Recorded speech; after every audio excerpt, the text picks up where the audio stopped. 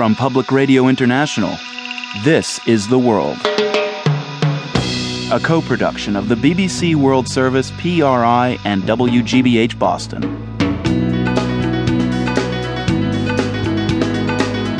It's Monday, May 28th. I'm Marco Werman.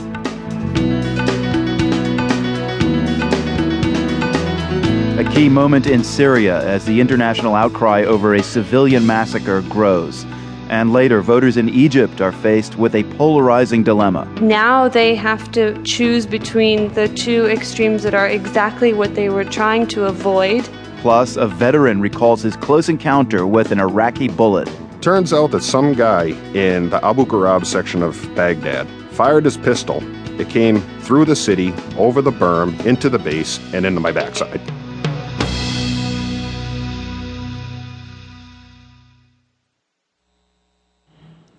BBC News with Fiona MacDonald.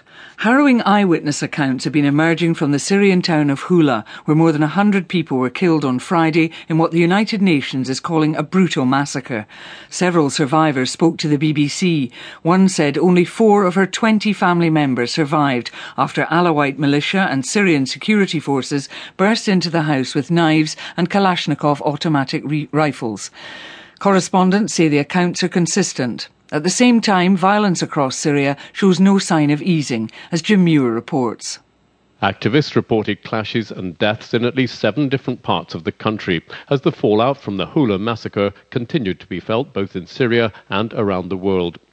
Kofi Annan, arriving in Damascus, said it was a critical moment. He would be having serious and frank discussions with President Assad, he said, trying to persuade him to take bold steps to prove he was serious about peace.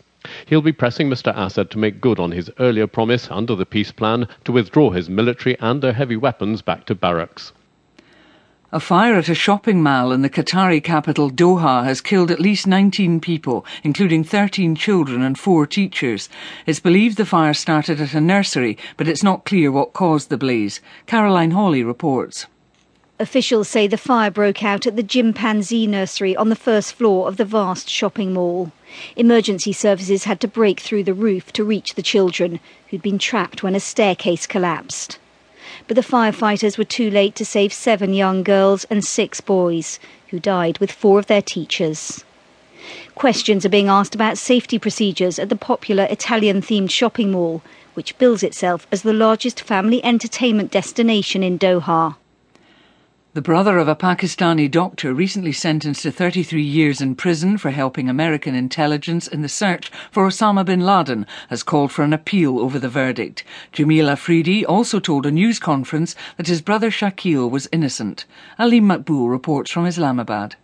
The doctor was arrested soon after the killing of Osama bin Laden, after it was found he'd set up a fake vaccination program to get access to the Al-Qaeda leader's compound. He's now been convicted of treason for working with the Americans and has been sentenced to 33 years in prison by a tribal court. Jamil Afridi says the case against his brother has been fabricated and urged Pakistan's top judge to intervene. But in the light of considerable anti-Americanism here, many Pakistanis have been supportive of Dr. Afridi's imprisonment and see him as a traitor. Egypt's election commission has published results from the country's first free presidential election. It confirmed that the 2 candidates who go through to the runoff next month are Ahmed Shafiq, the last prime minister under Hosni Mubarak, and Mohamed Morsi, the Muslim Brotherhood candidate. BBC News. A leading human rights activist in Bahrain is calling off his hunger strike after 110 days. Abdul Hadi Al-Khawaja said that the strike had achieved its aim of bringing world attention to the cause of jailed Bahraini anti-government protesters. There had been growing concern over the health of the 51-year-old activist. 2 Israeli police officers have been convicted of negligent homicide over the death of a Palestinian man whom they abandoned by the side of the road, even though he was seriously injured. The policeman had taken custody of Omar Abu Jarban, who'd crashed a stolen car several weeks earlier. He'd been treated in hospital but was still in a weak physical state. The senior of the 2 policemen then ordered him to be dumped by the road. He was found 2 days later, having died of dehydration.